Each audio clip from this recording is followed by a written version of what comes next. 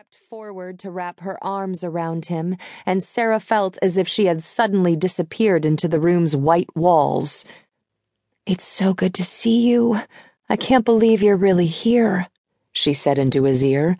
Sarah had never met Celia, the woman married to Jack's cousin Dean.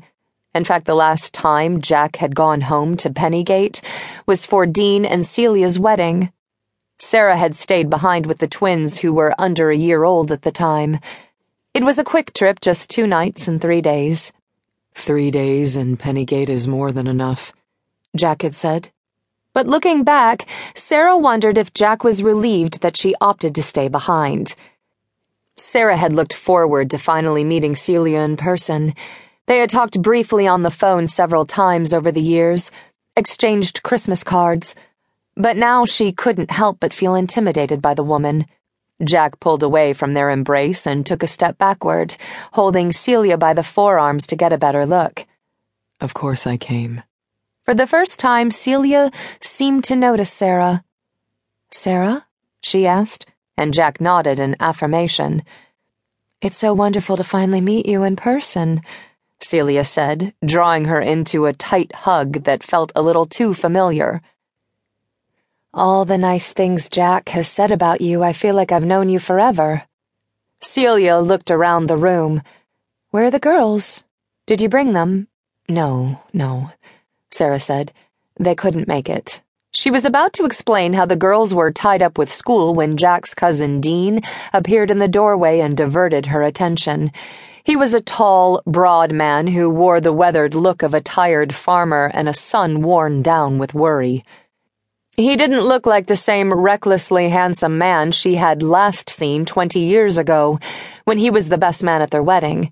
He had gained well over 50 pounds, and his thick, dark hair had disappeared. His face was scoured and lined by hours spent out in the fields beneath the blazing Iowa sun. "Jack," Dean said, and the 2 men embraced with heavy claps on the back. "Thanks for coming." Dean pulled away and swiped at his eyes with the back of one large hand. "I know it means a lot to Mom that you're here. She thinks the world of you." "I'm so sorry about Julia," Sarah said, and reached out her arms as he pulled her into a hug. "What are the doctors saying?" Dean shoved his hands into his pockets.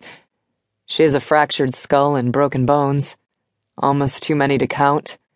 But she's a strong old bird." "What happened?" Jack asked, looking down at his aunt. Sarah knew that he was thinking the same thing she was. It was a miracle this elderly wisp of a woman was still alive. "All we know is that she fell down the stairs sometime early yesterday evening. Amy was the one who found her and called 911. "How's your dad doing?" Sarah asked. "I bet he's just sick about it." "He's doing okay. I don't think he can believe this is happening. He's down in the cafeteria with Amy, getting something to eat."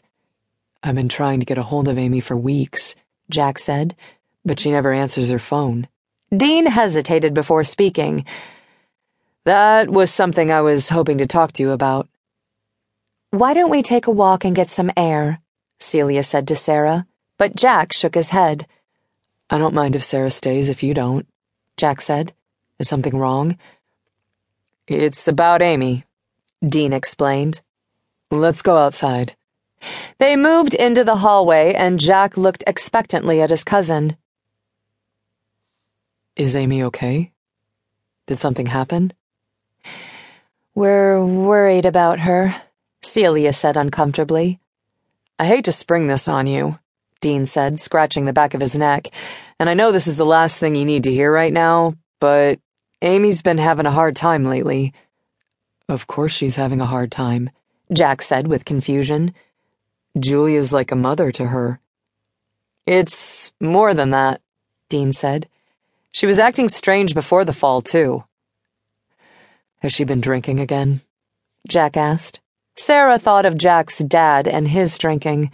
Alcoholism ran in families, but Jack drank only socially, never allowing it to impair his thinking. "I think so. Maybe pain pills, too. She lost her job at the motel a few weeks ago." "She's worked there for over 2 years. Do you know what happened?" "She was showing up late."